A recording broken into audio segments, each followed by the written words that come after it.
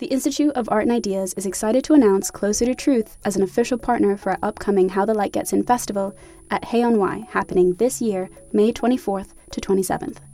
Closer to Truth examines humanity's deepest questions with the world's greatest thinkers, from Nobel laureates and renowned scientists to theologians and best-selling authors. For 20 years, Closer to Truth has explored the deep questions of cosmos, consciousness, and meaning.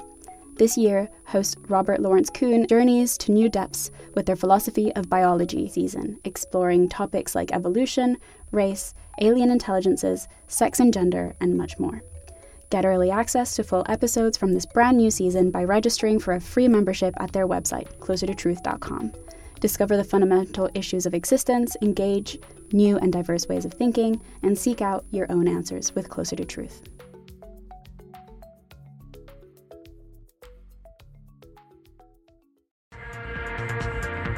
Welcome to Philosophy for Our Times. Facts are assertions. From the Institute of Art and Ideas. We examine every aspect of contemporary thinking. What is love?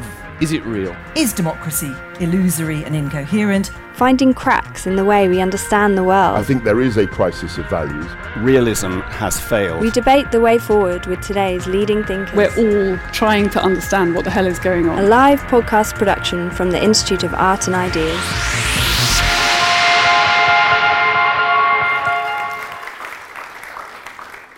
From writing to art, the intense to the light-hearted, imagination transports us to untold fantasy worlds. Yet Picasso claimed everything you can imagine is real. Should we dismiss this as the overblown claims of a celebrity artist, or might what we take to be reality actually be the product of imagination? So to discuss those questions, we have Terry Eagleton, and he's the author of many books, was described as an ineluctable part of British intellectual culture. Paul Boghossian is Silver Professor of Philosophy at NYU, and his publications include Fear of Knowledge. And Joanne Harris is a novelist. She's written, at the last count, 14 novels, including the award-winning Chocolat. So I'd like to ask Terry to kick us off, please. I want, perhaps rather tiresomely, to strike an original posture by attacking the concept of the imagination, which at least has a virtue of rarity, since, particularly for literary and artistic types, there's not a bad word to be said about it. And this always strikes me as quite extraordinary.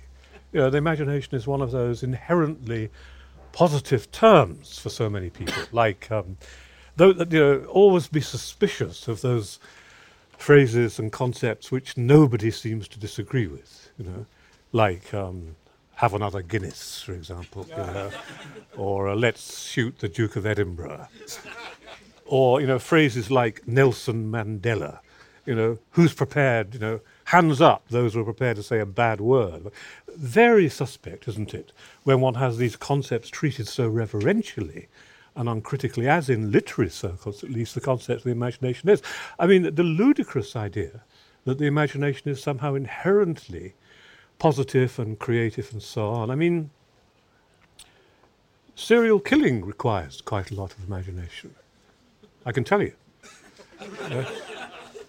Genocide, finding new and fiendish and more subtle ways of exploiting and manipulating and oppressing people, requires a tremendous amount of imagination, but it doesn't ever get applauded in literary circles. I mean, rarely has a pretty ordinary psychological faculty been so fetishized by literary and artistic. So imagination is an extraordinarily mundane affair, isn't it? I mean, to raise a glass to your lips requires a degree of imagination. You have a dim image of it actually succeeding and reaching your lips and so on, culled from past experience. Nothing very grandiose, nothing transcendent about it, but at a certain point, fairly easy to identify historically, it becomes a transcendent faculty, a quasi-divine faculty, indeed, creation ex nihilo.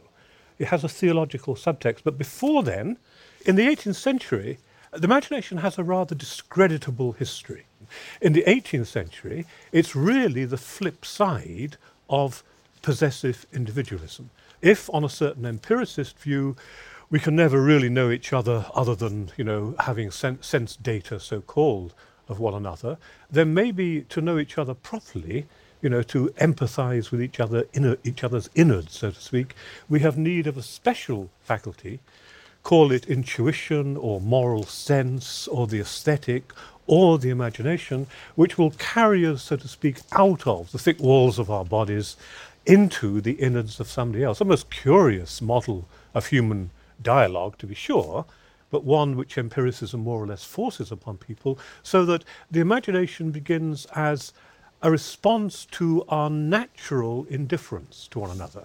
We're naturally walled off from each other by our senses, and we need some kind of lifeline which can stretch beyond that, and this particular rather special and quirky faculty is thought up, which by, let's say, 1780s, or certainly around 1800, when Romanticism is in full swing, has now become a full-blown transcendental capacity, floating sublimely over reality, and increasingly, in its creativity, a refuge from, an alternative to, a society which is becoming very notably uncreative. Romanticism and the Industrial Revolution, so-called, are born at a stroke. And there are many senses in which this fetishizing and inflating of this rather modest faculty of imagination is a response to an increasingly uncreative society. For the radical romantics, one should be doing something about that. Yes, for Shelley and Blake, that the imagination is a kind of politics. The imagination is a political force because it will transform reality in practice. By the time of, let's say, Tennyson, that has ceased to happen. The imagination is now, as it were, an alternative world to reality, and therefore provides a kind of ersatz or compensatory creativity to a society which is less and less creative, and that means it acts as ideology. Let me just end by saying a word about fantasy. Again, we often think, don't we, of fantasy as a kind of alternative world to the real. If Freud is to be credited, that's not true at all. Indeed, for Freud, in a certain sense, what we call reality, everyday reality, is constituted by certain central fantasies, deeply unconscious fantasies, which, as it were, set the frame for that reality. But also, fantasy, the imagination is, as I say, seen as a very elevated and edifying faculty, whereas actually it's unnervingly close to fantasy, and fantasy is a very infantile affair. I don't, of course, use the word infantile pejoratively, but if you think of the imagination in Freudian terms, rather than in romantic idealist terms, then poets are those who are still entranced by a kind of sensuous babbling. Yes. And to that extent, what's meant to be one of the most elevated of faculties is actually, in very interesting ways, one of the most regressive. Just as sexuality is not where we're most mature, it's where we're most infantile. Joanne? Well, speaking for my people, I think I tend to disagree in the idea of romanticised imagination. I don't think it has been romanticised. I think it's been, to a certain extent, misunderstood. I think possibly profoundly misunderstood, and also demonised and made into something that it's not. At a certain point in life, imagination is considered a good thing. Children are encouraged to be imaginative because clearly it develops intelligence and it develops empathy. And then there is a cut-off point at which we are told, that's it, you are grown up now, you have to put childish things aside. I have always argued that these divisions are completely arbitrary and quite harmful, that in fact the world of the imagination and the inarticulate and the unexpressed subconscious is something that not only drives us when we're children, where we're not quite sure of where the parameters of reality and dream are actually set, but they also follow us off into adulthood, and they come out in interesting and sometimes unnoticed ways. I would say that the power of the imagination, far from being small, is overwhelmingly large, but we don't really understand its workings because that right-hand brain is inarticulate and without language and without logical thinking, and it doesn't often communicate with the left-hand brain, which is all about language and working things out and things being logical. And sometimes the idea of getting one to communicate with the other is quite a challenge, and so we tend to, as adults, often put the right brain aside completely and go, well, do you know what, all that is messy and incomprehensible, and I'm going to pretend it's not there. And this is, I think, where that funny line in the dust that has been drawn between adulthood and childhood tends to get blurred. I believe that we benefit from exploring the powers of the imagination, not romanticizing them or making them into something necessarily wonderful, because, as you said, imagination can take you anywhere. It can take you into dark places. It can take you into brighter ones. But imagination, I think, is the one thing that separates us from other species. We have no proof that animals have any imagination at all, or that they have any sense of what is possible or impossible. They see what they see, they experience the immediacy of their lives, they have no fear of death, they have no idea of the future. All these things are contained in the imagination, and I think that it is, in some way, the language of the unspoken subconscious which is emerging. When we use our imagination, we're not exploring fantasy worlds that don't exist. We are looking at different aspects of our own world that do exist, but which, for us, exist within kind of metaphorical constraints, things that trouble us, that we are not happy to articulate to ourselves or to other people. We explore them within these kind of safe places of metaphor. This is where imagination comes in. It allows us to process the things which our rational mind and our articulate selves are not really able to process in a normal way. So if I were to dispute anything at all, I think it is the existence of reality as opposed to the existence of imagination. I think that reality and imagination are in the same space. I don't think that we have any way of objectively being able to quantify reality, because for all of us, reality is filtered through experience. And experience is different for every person in the room, for every person in the world. The reality of somebody living in Africa right now may be so different from our own and from the way we perceive our own human experience that they might as well be on Mars or in Tolkien's Middle-earth or in a small planet somewhere in the vicinity of Betelgeuse. For all its reality to us, it might as well be fantasy. And so what is real? What is imagined? All we've got is the kind of quantum leap that we as human beings can try to make towards the human experience of other human beings. And I think that has to be driven by empathy. And imagination is a vehicle that drives that. And as such, I would say that without it being the solution to the world's ills, it is certainly solution number one to the lack of empathy, which, rather than the lack of creativity, seems to have permeated this current century. We are all increasingly connected electronically and increasingly isolated personally from each other, and we feel increasingly unnecessary and unregarded within the fabric of the society. I think imagination, empathy, and to a certain degree, fantasy and story is the solution to this. Paul? Is everything we can imagine real? No. Okay. We can imagine lots and lots of things. In fact, one of the primary uses of the imagination is to imagine things that are possible but not actual. To say they're possible but not actual is to say that they don't exist, but they might have existed under certain conditions. So it is absolutely wrong to say, I can well imagine that I'm either President of the United States or that I have $1 million in my pocket. None of that would be true. Second question, is everything real the product of imagination? Because that's what comes when you equate the two things. No. Okay. To make it the product of imagination would mean that some human being capable of the human mental act of imagining brought it about that this thing existed, and we know perfectly well that lots of things existed before any human beings were around. If things existed before there were human beings, that means that they weren't the product of active imagination. In fact, they weren't the product of any mental act. They existed independently of mental acts. Now, does imagination in some sense create reality? Well, there is a sense in which it creates reality. It doesn't create it directly, okay? But it can create it when it's mediated by the intentions of a competent human being. So what happens is that you imagine things that do not exist and do not easily look like they might have existed. I suppose the iPhone would be an example of this.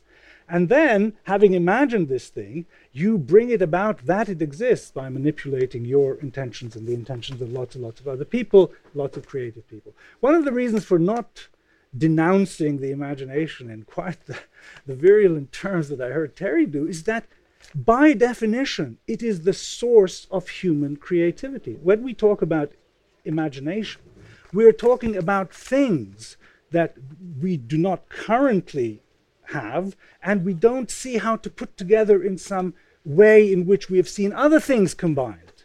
Okay, a real exercise of the imagination is required for Bach, for after him Mozart, for after him Beethoven, and so on, to imagine new languages of expression and new ideas by which to express using musical medium. Just to give one simple example. Maybe there has been a tendency to overly fetishize and overly romanticize this, but if we're simply taking a sensible look at the role of the imagination in human life, well, since it is typically the fount of human creativity, I don't think we want to go too far in denigrating it. But it also has, as I think Terry pointed out, much more mundane uses. In the United States, you will often see politicians running for office saying they don't answer hypothetical questions. Well, this is not true. Everybody answers hypothetical questions, and we're always in the business of assessing what philosophers like to call counterfactuals. What would happen if? What would happen if I didn't leave immediately after this session is over? I'd probably miss my train. What would happen if I knocked this glass? Would it break? No, it's plastic, so on and so forth. So these counterfactuals are extremely important for predicting the course of action, the course of human life, and you could not get by without them. In fact, all of science is based on coming up with generalizations that will support counterfactuals. And the way in which you find out which counterfactuals are true is to simply imagine that the circumstance in the antecedent has obtained and see what you imagine the consequent to be, where that is constrained by what you know about the world. Terry, Paul just said, and this is the view that Joanne defended very strenuously as well, that the imagination is the source of human creativity. Are they just trafficking in the myth you were denouncing? No, I would agree with that, I think. As far as the idea that we construct reality, somebody recently said that there is no such thing as objective reality. There are simply stories, imaginative constructs, interpretations, and so on. This was the woman who is the head of the Russian state propaganda television station. And what she meant, of course, by that was, well, some people are epistemologically naive enough to think that Vladimir Putin really does murder his political opponents, or that Pussy Riot really is oppressed, but it's just a set of stories. The denial of reality in that sense can be politically, I think, highly reactionary. And those postmodernists who leap on the, as it were, anti-truth or anti-reality bandwagon, astonishingly to me, seem never to realize that some modest, workable conception of truth is necessarily associated with an equally modest conception of justice, yes? And therefore with political action. I began by attacking the imagination. I'll now attack empathy, if you don't mind. I'm deeply suspicious of any ethics which is based upon empathy. That's not to say, of course, there's not a role for empathy, it doesn't mean anything. It just isn't, to me, true that in order to behave properly and justly and generously, you have to feel what somebody's feeling. It's irrelevant. You know, you don't have to know what it's like to have your leg bitten off by a shark to come to the rescue of somebody who has. You know, this is a terribly literary, again, notion of, it's very central, say, to George Eliot, who I admire enormously, but whose ethics are very much based upon a rather suspect kind of imagination or empathetically imaginative basis. Empathy is neither here nor there. Joanne, empathy. It's woolly. You're confusing empathy with the notion of justice, Terry says. No, I'm not. I make a strong distinction between different forms of empathy. There is specific empathy, which is what it feels like to have your leg bitten off by a crocodile, for instance. And then there is general empathy, which is a shared and relatively small reservoir of human feelings, which we sometimes attribute to other people, and sometimes we cut off our empathy to other people, because by seeing them as other and enemy, it is easier not to feel for them at all. And this is the empathy I'm talking about, as opposed to specific empathy, which is about specific experiences. No, I wouldn't expect you to know what being bitten by a crocodile was like. However, I would expect normal human beings to understand what human suffering was like, or human joy, or human love. And these are the kinds of empathy that I'm talking about. And these, I think, are at the heart of that kind of imaginative thinking. I don't think empathy is wishy-washy middle-class piffle. On the other hand, we have to examine exactly what we mean by it. You talk about feeling for the other and not seeing the other as an enemy. Sometimes the other is an enemy. Sometimes they are, yes. But this is agreed. But this is not often said, Joanna, in saying this. There are kinds of others that we must at all costs combat. Neo-fascists, racists, all kinds of people, horrible people. And I think that the ethic of empathy genuinely does become sentimental when this undifferentiated other is to be empathized with. Sadists are empathists. Sadists like to know what their victims are feeling. Yeah, that's why they're sadists. There's nothing intrinsically positive about knowing what somebody is feeling. All right, can I just add to what I said then? I take completely on board what you're saying, that some people are enemies and that some people are doing bad things and that we shouldn't tolerate this. On the other hand, I think there is something profoundly self-deceptive about the idea that because somebody is, let's say, a fascist or a sadist or a Nazi or a terrorist, that they are a negative that we can push away. I think the really uncomfortable truth is the undercurrent of shared humanity there, because actually, yes, the Nazis did love their children, and sometimes people who do bad things or believe bad things or promote bad thoughts have exactly the same loves and passions as we do, and it's actually profoundly uncomfortable to face up to this. It's much easier to go, they are the enemy, and therefore this is where the imagination comes in. It's not about embracing their ideas at all. It's accepting that we are all human and we are all capable of terrible things if pushed into certain places.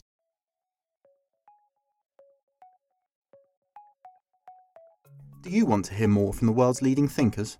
If the answer to that question is yes, subscribe to iai.tv for unlimited access to thousands of debates, talks, articles, academy courses and live events. Are you bored of the surface-level news, politics, sports and entertainment coverage on your newsfeed? Go deeper. Get the philosophy behind the news and get the latest big ideas from the world's leading thinkers on subjects at the core of the human condition, life, the universe, and everything in between. It's free for the first month, and there's no commitment to pay, so subscribe now to understand the world beyond the surface level. Paul, it's interesting that both Joanne and Terry, in their discussion of imagination, that discussion has devolved almost ineluctably onto moral questions and political questions. Do you see any role for imagination in our moral lives? Absolutely. And in fact, I'm going to agree with both of my distinguished colleagues. There is this thing called empathetic understanding, which doesn't in and of itself have a valence. That is an ethical consequence. You put yourself in somebody else's shoes. This could be an enemy. In fact, one of the best ways of understanding how to defeat your enemy is to understand how things look from their perspective.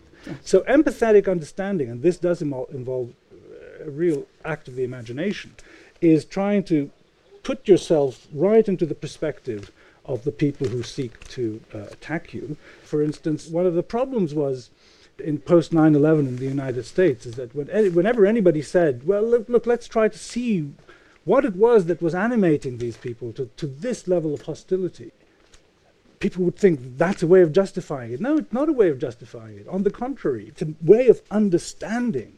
But I think one of the points that Terry was making that I very much agree with is that you are often in a position to recognize what truths about justice or fair play or morality obtain, even if you're not in a position to empathize with the subject that you're making the judgment about. It's very hard, isn't it, to convince some people that to understand is not necessarily to condone. Yes. And this is the point, really, Paul is making. Whenever anybody, say on Newsnight or whatever, puts in a word, as it were, for let us understand terrorism, the interviewer almost always says, but that sounds as though you're excusing it. But that is not the same as the liberal platitude, tout comprendre, c'est tout pardonner. To understand everything is to forgive everything. Absolutely not. But, that is one notion of empathy. If only we could understand better, then we wouldn't necessarily forgive. On the contrary, to feel more closely and intensely what somebody's feeling maybe leads you to condemn them more. Yes. And that's not often pointed out by the purveyors of empathy. Paul made the point in his opening remarks that we can't get along without imagining counterfactuals. You were talking specifically about scientific, ordinary and artistic practice. But it's true in politics as well, isn't it? I mean, there's a politically good version of the imagination, because any emancipatory project requires the imagination. Another world is possible. Yes. So there are good and bad. There are good and bad. Yes. Yes, there's the whole question, for example, Jonathan, of utopia, isn't there? I mean, and there's good and bad utopia. There are forms of utopia which are really merely displacements from the business of getting on with whatever politics we need. And there are forms of utopia which do dare to imagine in a very positive way. It's interesting that Marx is notoriously opposed to utopian thinking, but I think on very interesting grounds. Marx thinks that the utopian schemes we might dream up are bound to be, in some way, extrapolations from the present, and therefore not radical enough. There must be a discontinuity between the language of the present and the language of the future. Marx says in the 18th Brumaire about the future, the socialist future, there he says the content will go beyond the form. So utopian language, rather like poetic language, is straining to intimate something that it can't, by definition, represent.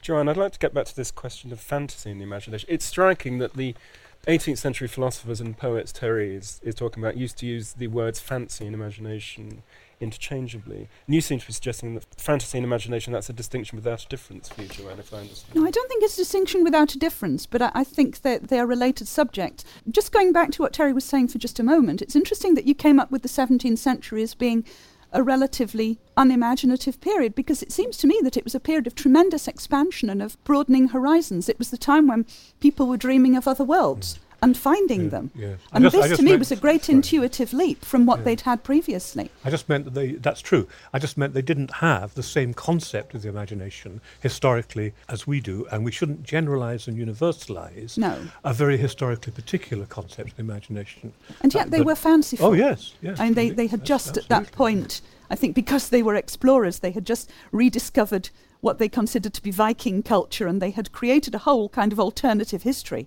which still endures even now, even though we're realising that they probably made nearly all of it up. Paul, do you see, how do you understand and unpack this distinction between fantasy and its cognates and imagination? I will say, before trying to answer that we have talked a lot about the imagination, but we haven't really offered an account of what it is, and that would be one way of both getting at what this distinction might be between imagination and fantasy, but also to draw out Terry a little bit more about what he takes to be these kind of overly rich conceptions that there have been of this basic core notion.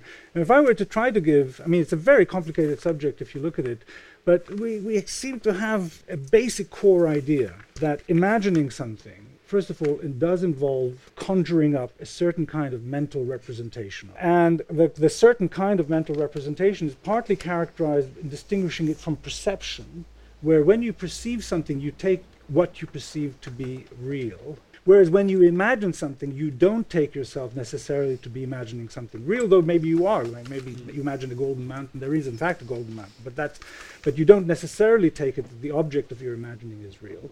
And then, in contrast with, for instance, conceiving and supposing, which are very closely related ideas, there appears to be a quasi-sensory aspect to the mental representation when imagining is involved as opposed to just conceiving. So that for me is the core notion. And I'm wondering, in what sense do you think there have been overly enriched conceptions of this? It's not exactly overly enriched, Paul. I don't think I used that phrase. It's just, well, let's say inflated notions, where the imagination becomes something of an imperial force in a certain way. It gobbles up more and more of reality and doesn't necessarily take the strain of the object in that way. That's very true of a certain kind of the more solipsistic kinds of romanticism. Some of Coleridge, for example, where really nothing has inherent value until and unless it's imbued by the power of mind. A straight kind of idealism, which Coleridge, of course, pinches from the German idealists. As far as the distinction between fantasy and imagination goes, think of the distinction between dreams and works of art.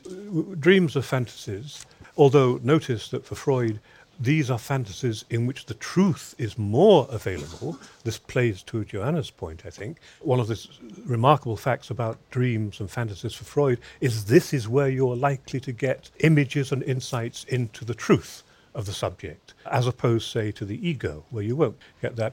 But works of art resemble dreams in some ways, but they're much more shaped. They're much more the work of involve the work of the will, the work of the ego, the active shaping faculties and so on. So I would approach it in that sort of way. Joanne, do works of imagination, of the literary imagination, then put us in touch with the truth in that way, that view that Terry's attributing to Coleridge and the German Romantics? I sort of, although of course Coleridge's probably most famous work actually was directly translated from a dream. But yes, I mean, I tend to think of it in this way.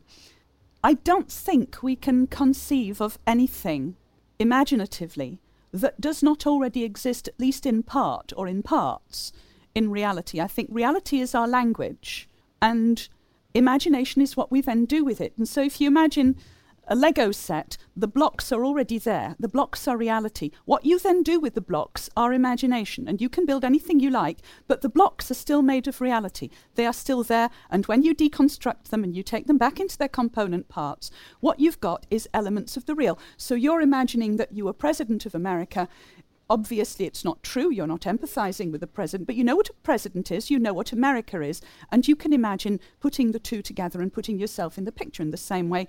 You can pretty much do anything as long as the elements that you are using for your construction, however fancifully and elaborately built it is, are based on real, which is why when we read fantasy and science fiction, the characters that we follow and that we empathize with, because in story much of the interaction between writer and reader is about empathy, are all human characters, or characters who behave like humans. Even in a book like Watership Down, where all the characters are rabbits, we are still empathizing with them on a human level. We're understanding them on a human level. They're communicating on a human level, because ultimately stories are human things. Paul, do you want to comment on that idea that reality is a constraint on what we're capable of imagining? Yeah, I mean, I think often the exercise of the imagination does consist in that kind of combinatorial reshuffling. But in fact, I think great scientific breakthroughs cannot be described in those ways. And that was Kuhn's point in the structure of scientific revolutions, that when you look at these major paradigm shifts, you get concepts cropping up that you simply can't define in terms of the previous vocabulary. This is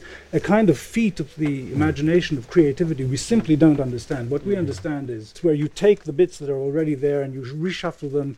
But, you know, relativistic mass is a kind of breakthrough in thinking that you can't describe in those combinatorial terms. So that's, in fact, the greatest feats, I think, of the imagination are of that kind. We really don't understand how that works. The combinatorial model, ironically, is, I think, Coleridge's notion of the fancy and not the imagination. And rightly or wrongly, Coleridge sees that sort of shuffling of the given units and so on as a somewhat mechanical, aggregative activity. So he was borrowing Kant's notion of the productive imagination. Yes, the product, or if you like, the word I suppose is transformation, isn't it? That which may not again equate exactly be adequate to the situation Paul's describing of a kind of quantum leap, but certainly for that romantic tradition, what distinguishes imagination from fancy is that it actually transforms in some active way the elements it's using, and that is one reason why it can become a political. There can be a political analogue of it as well. You can translate it from the aesthetic to the political sphere. Because if you want to look for a work of imagination around the time of Romanticism, look at the French Revolution. Look at the American Revolution, where reality is being moulded and transformed and recast before your very eyes by what? By desire, by imagination, by some kind of creative force, whatever you call it. Well, by the desire to make a different world. Yes, but not a separate world. So, Paul, social reality, if I can use that phrase, is susceptible to being moulded and transformed by imagination. Yes, in fact, I think to start with, psychological reality. Does the imagination produce reality or intervene and construct reality? And I think in cases where, and there are such psychological notions, where in order to be a certain kind of person, you've got to think of yourself as being that kind of person. And to get yourself to think of yourself as being that kind of person, you've got to imagine yourself being that kind of person. And that, when you do that, that brings it about or contributes to bringing it about that you are that kind of person. So in the case of psychological self-constitution, I think imagination can actually play that kind of constructive role. I don't think it plays it vis-a-vis, as it were, external objects in the way that many constructivists think. But there is a limited application for it. Now that, since social entities and social notions are themselves compounded out of psychological ones, plus further stuff, I think it does have a role to play in the constitution of social reality. Well, Terry, at the risk of lunging for soggy consensus, I think there is some agreement on the political role that the imagination plays. Well, yes, but I think the danger, but let me put it this way crudely, you can get too transformative. Transformation is another hurrah word, isn't it? You know, everybody gives the sign of the cross when they're creative, transformation. Again, we have to distinguish. I would say that advanced capitalism, postmodern capitalism, has pushed the notion of transformation to a hubristic point. That's to say, where reality has to be clay in one's hands, and not least the famous body has to be pummeled, moulded, inscribed, changed. The whole universe becomes a kind of plastic surgeon's parlour, where the scandal of nature, and this is one reason why postmodernists don't like talking about nature or essences or those horrible vampire-like things, is because they're resistant to the imperial will. The other side of this apparently attractive, endlessly pliable, mutable, protean world is the imperial will that's stamping its form on it. And that's not often said by postmodernists. So you can have too much of transformation. It is very striking that now you mentioned the Russian case. You mentioned the Russian case. Yeah. Of course, we had not just Bush, but Rumsfeld, who at one point during the Iraq War said, forget reality, we create our own reality. And so now, on both sides of what you would have thought was a political divide, people are buying in on this kind of constructivist imagery, precisely because it's a very good expression of the imperial will. It doesn't matter too much, Paul, when it's confined to harmless types like literary people or philosophers. But when it's in the White House or the Kremlin. But you have to understand, this is not just a false view. It is an immediately refutable view via resources that we have known about forever. Because if you say, we create our own reality, so everybody can create a reality suitable to them, that is presented as itself simply true and not perspectival. And that is a refutation of the view. It really is as good as it gets. We hope you enjoyed this podcast, which was brought to you by the Institute of Art and Ideas. Which side of the debate did you fall? Let us know by tweeting @IAI_TV #imagination. If you would like to hear more from Terry Eagleton, then you might enjoy our At the World's Edge debate, now available on the IAI TV player. If you want to listen to more episodes, then subscribe to the Philosophy for Our Times podcast on iTunes, SoundCloud or Stitcher for more big ideas on the go. Tune in to our next episode to hear more about the role of risk in society.